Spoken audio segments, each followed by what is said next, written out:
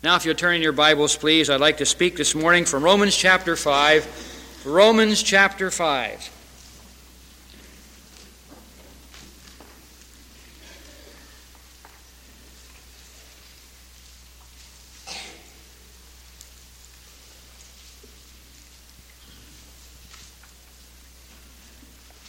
Having opened your Bible, let us bow together in prayer. Our Father and our God, we thank Thee that in our hands we hold the infallible Word of God. We thank Thee that we can read it, but that the Holy Spirit must be our teacher. So we ask it now in the quietness of this hour that He indeed would open our minds and teach us wonderful truths out of Thy law.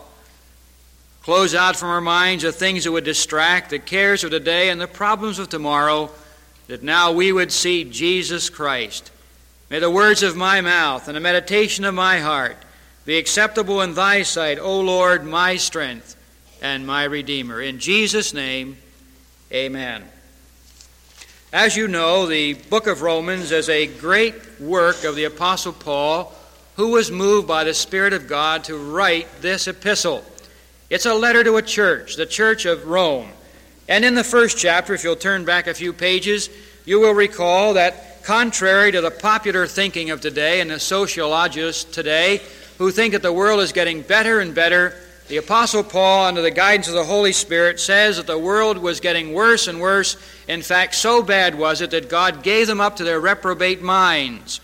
Notice, if you will, the end of that, verse 29, being filled with all unrighteousness, fornication, wickedness, covetousness, maliciousness, full of envy, murder, debate, deceit, malignity, whisperers, backbiters, haters of God, despiteful, proud, boasters, inventors of evil things, disobedient to parents, without understanding, covenant breakers, without natural affection, implacable, unmerciful, who, knowing the judgment of God, that they which commit such things are worthy of death, not only do the same, but have pleasure in them that do them. The climax of sin is devolution of mankind, turning away from God. They, having a knowledge of God, knowing God, deliberately turned around and went the other way. Their sinful hearts, bringing forth the sinful deeds, they cared not, and they walked, and society went down, down, down.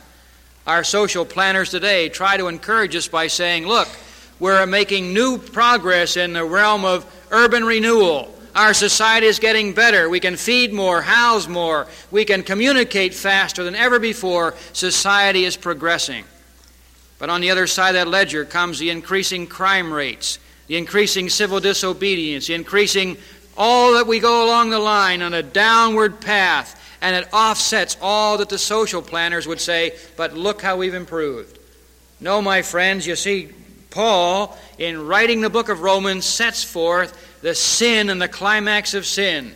Not only did they know it was wrong, but they found pleasure in doing it. Isn't that almost a modern commentary on today's pages? They take pleasure in doing that which God's Word forbids. The second chapter goes on by saying that there were those who were condemning in others things that were in their own hearts and minds and lives. And God's Word says, who are you to judge someone else, and yet you have that same sin? Now, this is rather frequent, too, isn't it, among church people? We're quick to condemn somebody else for doing something, but yet many times we find that way down in the recess of our own hearts or practices, that same thing is found in us. We're inexcusable to blame someone else, to point it out when the Word of God should be bringing conviction to each of our hearts and minds. We should be living holy and God-fearing lives in days like today, honoring of Jesus Christ. He went on to say that these men who had this light were boasting and sinning against the light that they had revealed to them. Chapter 3, he asked the question, well then, who is a Jew?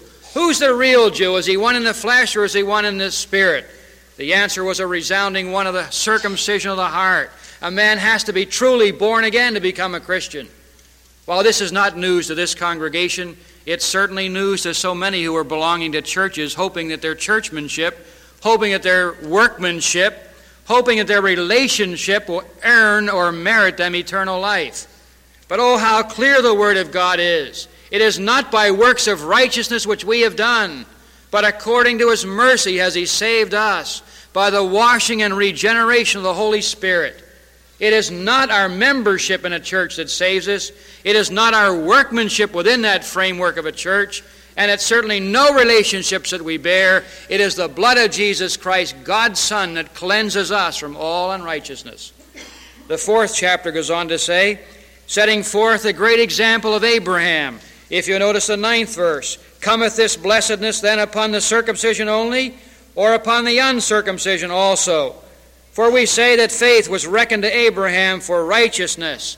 Here he was setting forth that righteousness and faith was not dependent upon rites, the rite of circumcision.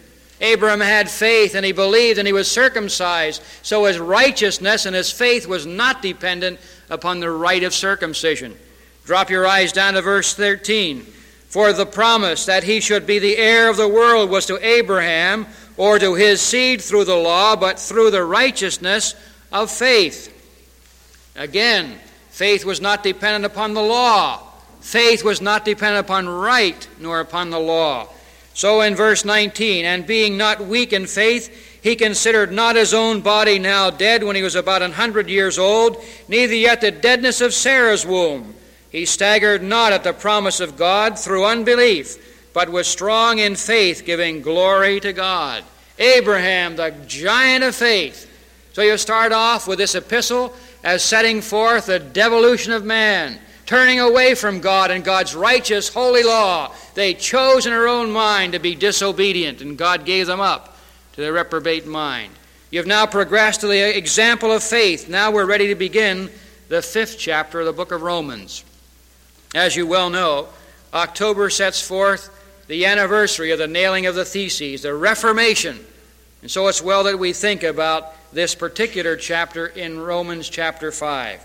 We had it read for us, but let's go over it again and highlight some of these verses, please. Therefore, being justified by faith, we have peace with God through our Lord Jesus Christ. I'd like to endeavor this morning to set before you 2 columns in your mind.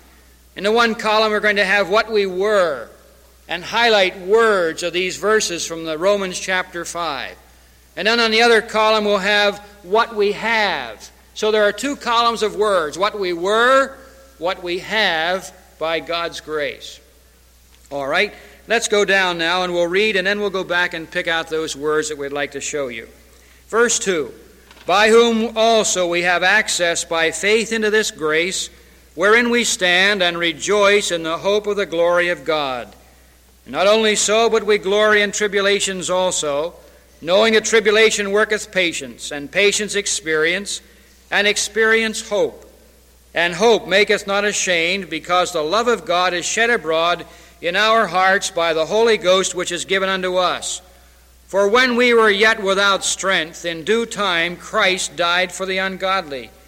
For scarcely for a righteous man will one die, yet peradventure for a good man some would even dare to die.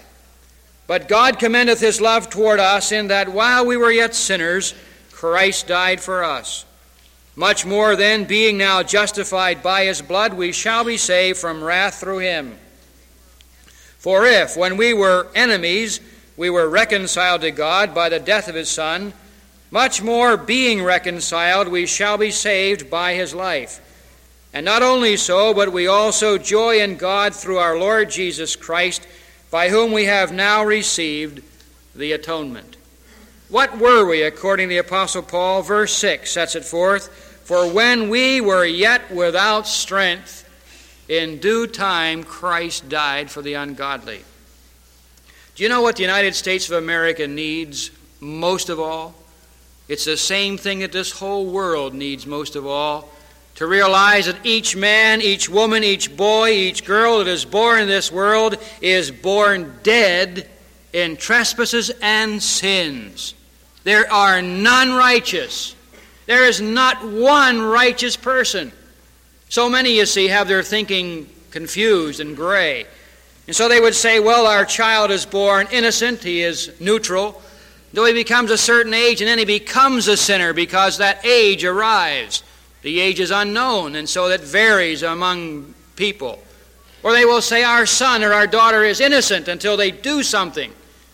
But you see, if you go back in your Bibles, as you here know, You understand that when Adam and Eve fell, they brought into their world sinners, and that sin passed on down to us.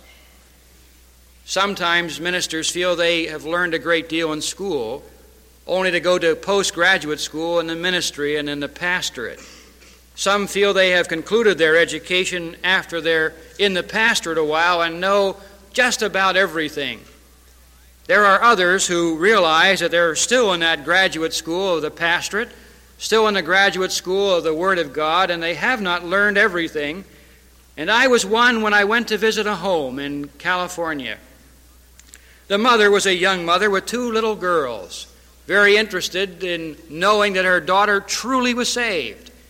Now her daughter was just in nursery school. So it bothered the mother wanted to be sure that the pastor would come and talk to her nursery school daughter and make sure she understood salvation. I came in not knowing what the conversation would develop, but was thrilled as I left with an illustration I had never even thought of, with all of my schooling, with all of my experience, and I share it with you today. There we were, seated in the living room, and the mother looked at her little daughter and she said, "Go ahead, honey, tell the pastor about sin." And so I sat and I listened. Here's the illustration of how a child is born in sin. She said, "Well, Mommy told me that when a mama horse and a daddy horse has a baby, they have a baby horse." And I agreed with that. That didn't take a whole lot of understanding or education. I agreed with that. And she said, "Mother said that when a mother cow and a father cow have a baby, they have a baby cow." And I nodded with that. And she said, "Mother told me that when Adam was a sinner and Eve was a sinner and they had a baby, they had a sinful baby." That was a nursery school child, had thought this through because of comparing the horses and the cows, and having sinful parents, you have a sinful child. You know, there's a great deal of truth in that. In fact, that is it. As Paul said, when we were without strength, in due time, Christ died for the ungodly. What can a dead man do? Absolutely nothing. When we were without strength, Christ died for us. He was the one that paid it all. To him we owe all glory and honor and thanksgiving and praise. In due time, Christ died for those of us who were without strength. Have you ever exhausted all of your strength? Have you ever come to that place either in an athletic event or in some point in your life with your physical being that you are absolutely spent of all of your energies? If you have, then you'll have an idea and an understanding about what it is to be without strength. If you were in the youthful years and had ever entered a race and not being properly trained or properly prepared, and you entered that race with full expectations of winning it. In fact, it may have been that you were overly conceited and you thought surely you were going to win it. And so you got on your mark and the gun went off and you ran down. And then you kept running and running and you stumbled across the line and you were without strength. My friend, this is the picture that Paul was portraying. Without strength, Christ died for the ungodly. So many look back and they think that they have done something that was by their own education processes, by the years that have rolled on, by their service accumulating, and so they graduate into the Christian life. Not so, my friend. What were we? We were without strength. Wasn't it wonderful when, being without strength, Christ died for us and gave us faith to believe, and we have everlasting life through him? Without strength, that's what we were. The second thing Paul tells us is in the 8th verse. But God commendeth his love toward us in that while we were yet sinners, without strength, we were sinners. Now, some have the idea that sinners are those who are bums on Market Street. Some have the idea that sinners are those who curse all the time. Some have the idea that sinners are those who are behind prison bars. These certainly are sinners. For we should not be wallowing on Market Street. We should not be cursing with our lips and with our mouths. For the Lord will not hold him guiltless that taketh his name in vain. And certainly we should not steal, nor murder, nor do any crimes which would put us behind the prison bars. These are sinners. But so are the people who have not yet acknowledged their own sin. So are those who have been the finest of people, the kindest of mothers, the nicest of fathers, the most genteel persons, are still sinners before a holy and a righteous God. Why? Because we know that the Word of God says that it's not our own righteousness that we stand before the Lord. For our righteousnesses are as filthy rags. It's the righteousness of Christ counted over to us who are sinners. For while we were without strength, without hope, while we were completely expended and dead in trespasses and sins, Christ died for us. For while God commends His love toward us, while we were yet sinners. You know, the mercies and the glories of God are without enumerating, without finishing off. My, when you think of that, Christian, while we were sinners, Christ reached down out of the miry clay, picked us up and put us on a rock and washed us. How? With His own precious blood. While we were yet sinners, the commended love of God to us. Unworthy before God, and yet He commended His love to us and saved us that we might have everlasting life, might serve Him now, and might be with Him forever and ever. Greater love hath no man than this, and commended love for those who were unworthy. While we were without strength, while we were yet sinners, what else does he say? Verse 10 gets a little stronger. For if when we were being enemies, we were reconciled to God by the death of His Son, much more, being reconciled, we shall be saved by His life. Let's turn to the Ephesians chapter 2 for just a moment, please. Ephesians chapter 2.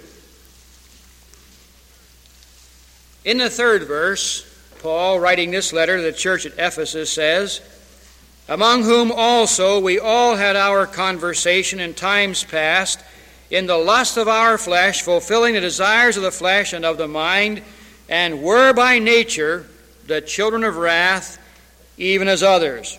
But God, who is rich in mercy for His great love wherewith He loved us, even when we were dead in sins, hath quickened us together with Christ. By grace are ye saved, and hath raised us up together and made us sit together in heavenly places in Christ Jesus, that in the ages to come He might show the exceeding riches of His grace and His kindness toward us through Christ Jesus. Now notice in the 13th verse, but now in Christ Jesus ye who sometimes were afar off are made nigh by the blood of Christ. For He is our peace, who hath made both one, and hath broken down the middle wall of partition between us, having abolished in His flesh the enmity, even the law of commandments contained in ordinances, for to make in Himself of twain one new man, so making peace, and that He might reconcile both unto God in one body by the cross, having slain the enmity thereby. Enemies of God. Not I, you cry, but the Word of God says, yes, you. Enemies of God. Doing those things which displeased Him, doing those things which were contrary to His Word. Enemies of God. My, how we need preachers to proclaim the unsearchable riches of Jesus Christ. Brethren, would you pray for Shelton? Brethren, would you pray for Highland? Brethren, would you pray that these schools would be great feeders into Faith Theological Seminary, and that from these halls will come forth the great fiery evangelists of the coming century, if God tarries. For what must our country hear? They must hear that we were without strength. They must hear that we are sinners. They must hear that we are enemies of God, but God, in His commending His love, has applied the blood of Jesus Christ to those who will believe and accept Him as their Savior. This is what we were, without strength. This is what we were, sinners. This is what we were, enemies of God. And then verse 10, back in Romans. For if when we were being enemies we were reconciled to God by the death of His Son, much more being reconciled we shall be saved by His life. Here we were, without strength, sinners, enemies, but we were reconciled. Today in United Presbyterian Church and other churches, the word reconciliation is the big word. Unfortunately, the definition has changed. Reconciliation to the liberals and the apostates today means going out and making humanity live in a brotherly way. Reconciliation means leaving the sanctuaries and going into the streets and making society anew and afresh. Reconciling fallen man by their own bootstraps is an impossible situation, far afield from the definitions of Scripture. Reconciliation is far different than what is being taught today in Sunday school literature and expounded from pulpits. Reconciliation, you know it, is what? Here I am, a sinner, unworthy. I'm a sinner without strength. I'm a sinner who is an enemy of God. And yet Jesus Christ reconciled me to God through his death on the cross and paid the payment with his own blood that I, through him, might have everlasting life. For I, praise God, have been reconciled, is the testimony of the Christian. Reconciled, made right, because he, Christ Jesus, died for the individual who can say he saved me, washed me. That's salvation, isn't it? That's reconciliation. Here's reconciliation, God in the flesh, coming in the person of Jesus Christ, being born of the Virgin, walking among men, speaking, healing, teaching. But he didn't come to heal and to speak and to teach. He came to lay his arms out. While no one held them down, he himself held them out. While nails were pounded through them, while nails were driven through his feet, and he was hung up to die. And there on the cross he paid the payment for your sin and mine. So we have been reconciled to him through his death. That's reconciliation, young people. It's not reclaiming society. It's not adjusting wage scales. It's not providing Medicare. It's not providing the needs of mankind. It is satisfying a holy and a righteous God through the payment of his own Son. And we have been reconciled to God through Christ Jesus. If this were a Baptist church, there should be amens ringing out. But it being a Bible Presbyterian church, I can hear them all inside saying it. Isn't it true? Amen. Christ reconciled us who were without strength, who were sinners, who were enemies of God. Well then, beloved, with that as our background, it's time we shifted to the other column. This is what we were. Reconciled to God. Being reconciled, what do we have as Christians? The very first verse tells us that. Therefore, being justified by faith, we have what? Peace with God. Time after time, you'll see it in the newspapers or see it on the television of someone going up and here's an accident on a street. And someone will bend down before this person dying on the street and they'll say, make peace with God. Oh, my ill-trained friend, you can't make peace with God. You can't do a thing to make peace with God. He's already made it for you in the person of Jesus Christ. You don't make your peace with God. It is made. And you accept and receive that as justified by faith. You have something. What do you have, Christian? You have peace with God. And the peace of God that passeth all understanding keeps your hearts and minds stayed on Jesus Christ. Why is it you can go to bed at night and not worry what's going to happen? Because you have peace with God.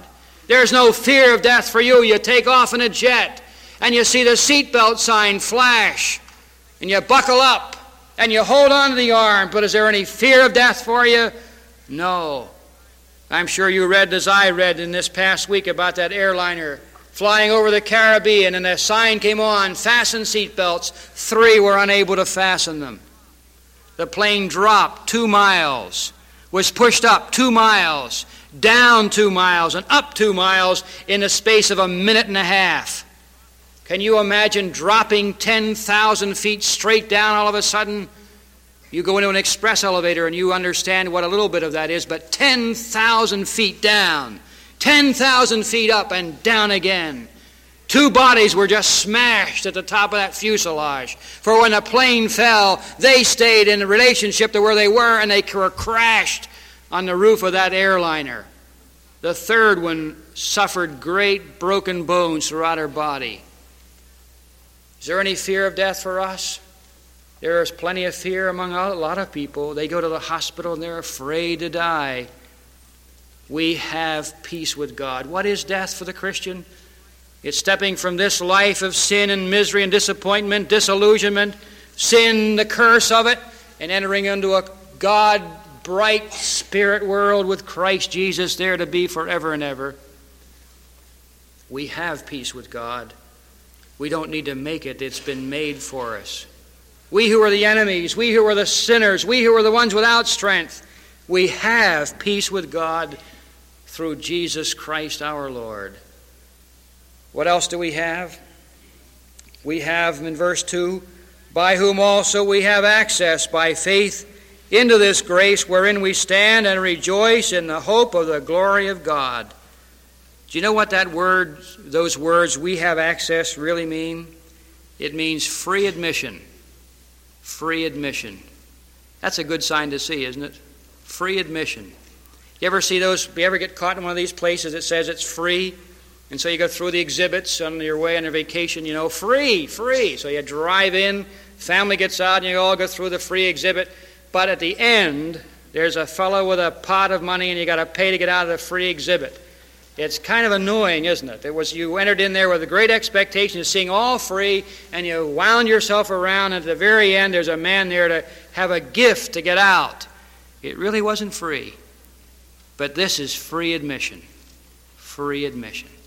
That's a great sign to be hanging over our Bibles, isn't it? By whom we have free admission, by faith into this grace wherein we stand and rejoice in the hope of the glory of God.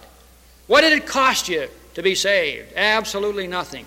What does it cost you to have that peace of God that passes all understanding? Absolutely nothing. What do you possess? I have a relationship with my God that surpasses nothing. I have a relationship with my God who gives me peace and joy and understanding even in the midst of troubles. For my God has promised to be with me even unto death, and there at death's door to carry me on into his own visible presence. Free admission into the grace of the Lord Jesus Christ. But, Christians, why are you so pauperish? Why are you so emaciated? Is it not because we fail to take the free admission into the grace of God? And is it not because we're walking in our own flesh and our own strength and failing to wait on the Lord, to be of the good courage and have him strengthen our hearts? I dare say you would join me in saying, I think it is, Pastor. I think it is.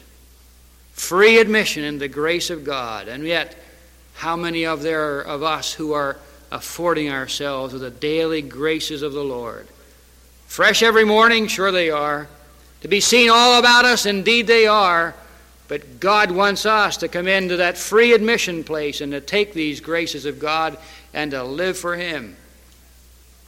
We have peace with God. We have free access, free admission into this grace. And verse 11, and not only so, but we also joy in God through our Lord Jesus Christ, by whom we have now received the atonement.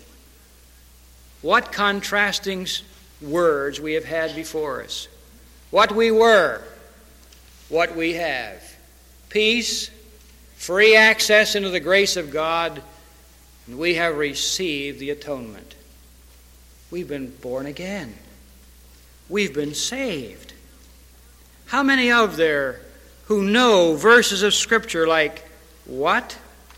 Know ye not that you've been bought with a price?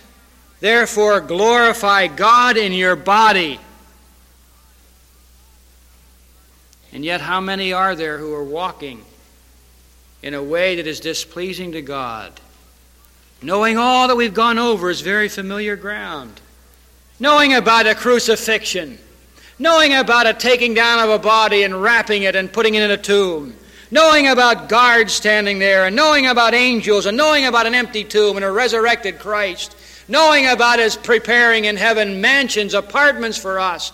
Knowing about his promise of coming again, and still walking in this life as though we were unconcerned about his soon return. Or walking in this life as though sins didn't really count. About my own heart and my life and my walk and my mind and my speech. Can it be that we're like that hymn writer? Years I spent in vanity and pride, caring not my Lord was crucified. knowing not it was for me he died on Calvary. Or can it be that knowing he died for me on Calvary, I am not really moved by my daily activities? If the young people at school cheat, why not? That's the way you get the marks. I'll cheat. Wait a minute, young person.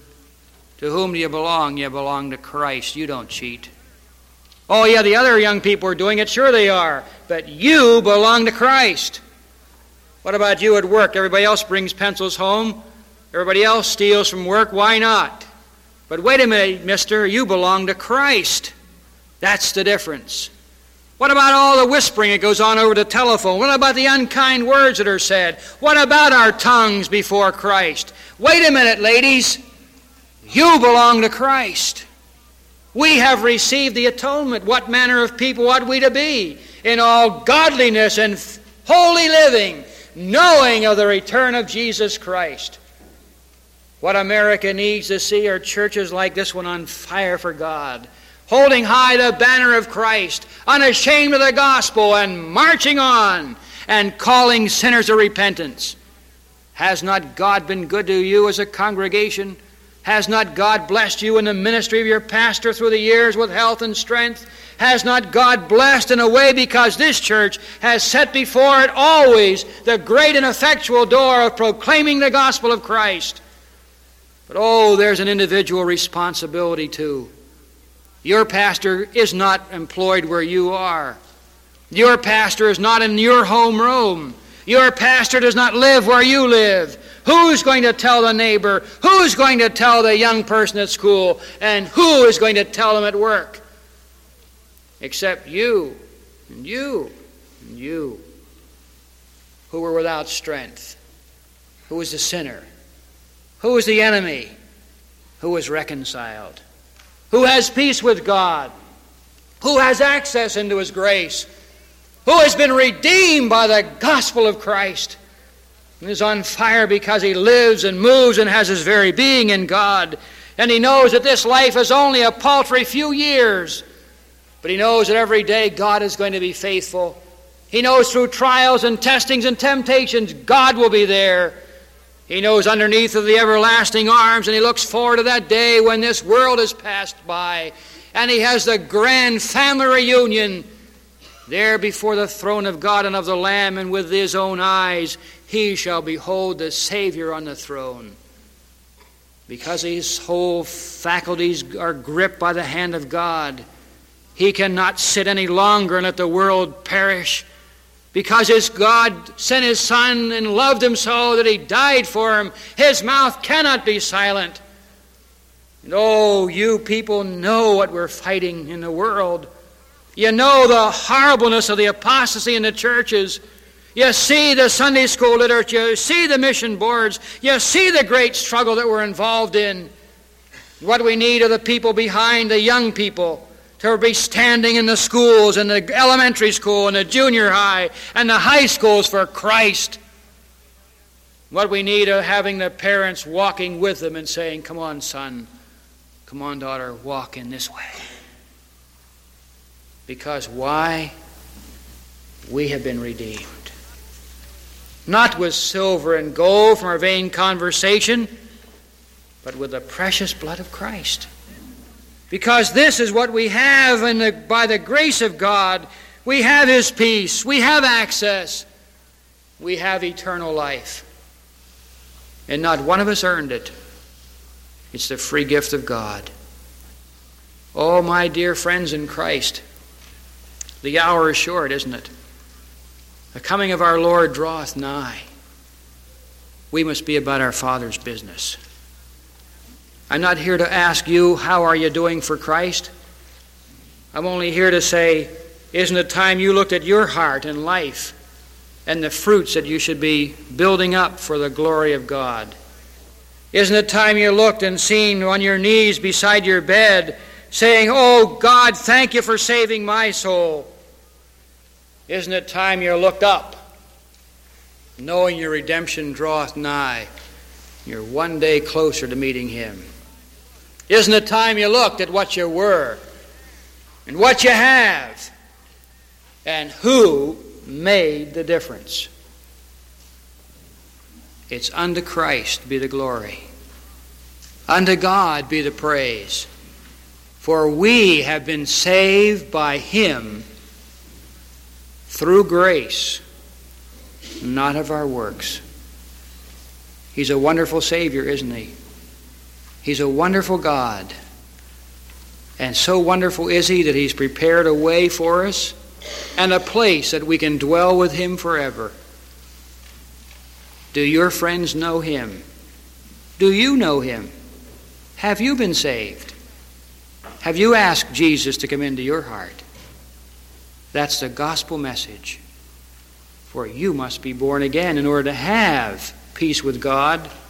You must be born again in order to have free access into his grace. You must be born again in order to have received the atonement. You must be born again. May the Lord bless us as we've thought together on these words from Romans 5, thinking what we were and what we have, that this week would be a week that we have lived in an entirely different manner. For we have gathered together on this, the first day of the week. And may our minds be brought into captivity to Christ to think about his agony, about his back that was smitten, about his visage that was marred greater than any other man's for my soul. And may that move our feet, our tongues, and our minds to bring honor and glory to him. Gracious God and Heavenly Father, how we thank thee for thy word, and how we thank thee for thy love for us, in that while we were yet sinners, Christ died for us. We marvel at thy grace. We marvel at thy mercies, knowing our own frames, and like Jeremiah, knowing that our heart is deceitful above all things and desperately wicked. We thank thee, Lord, for forgiving us of our sins, for washing us. Now, Lord, speak to our hearts about our lives, about the things that we do that are wrong, about the sins that easily beset us, about our apathy perhaps of the lost. And, oh God, speak to the hearts of these young men and young women about serving Christ, about the great needs in the pastorate, the great needs in the mission fields, the souls perishing, and who will tell them about Jesus. Bless this congregation, bless the pastor and his associates. May it continue to be a great, great beacon light, holding forth the Word of God till Jesus comes. May the Word dwell in our hearts richly for Jesus' sake. Amen.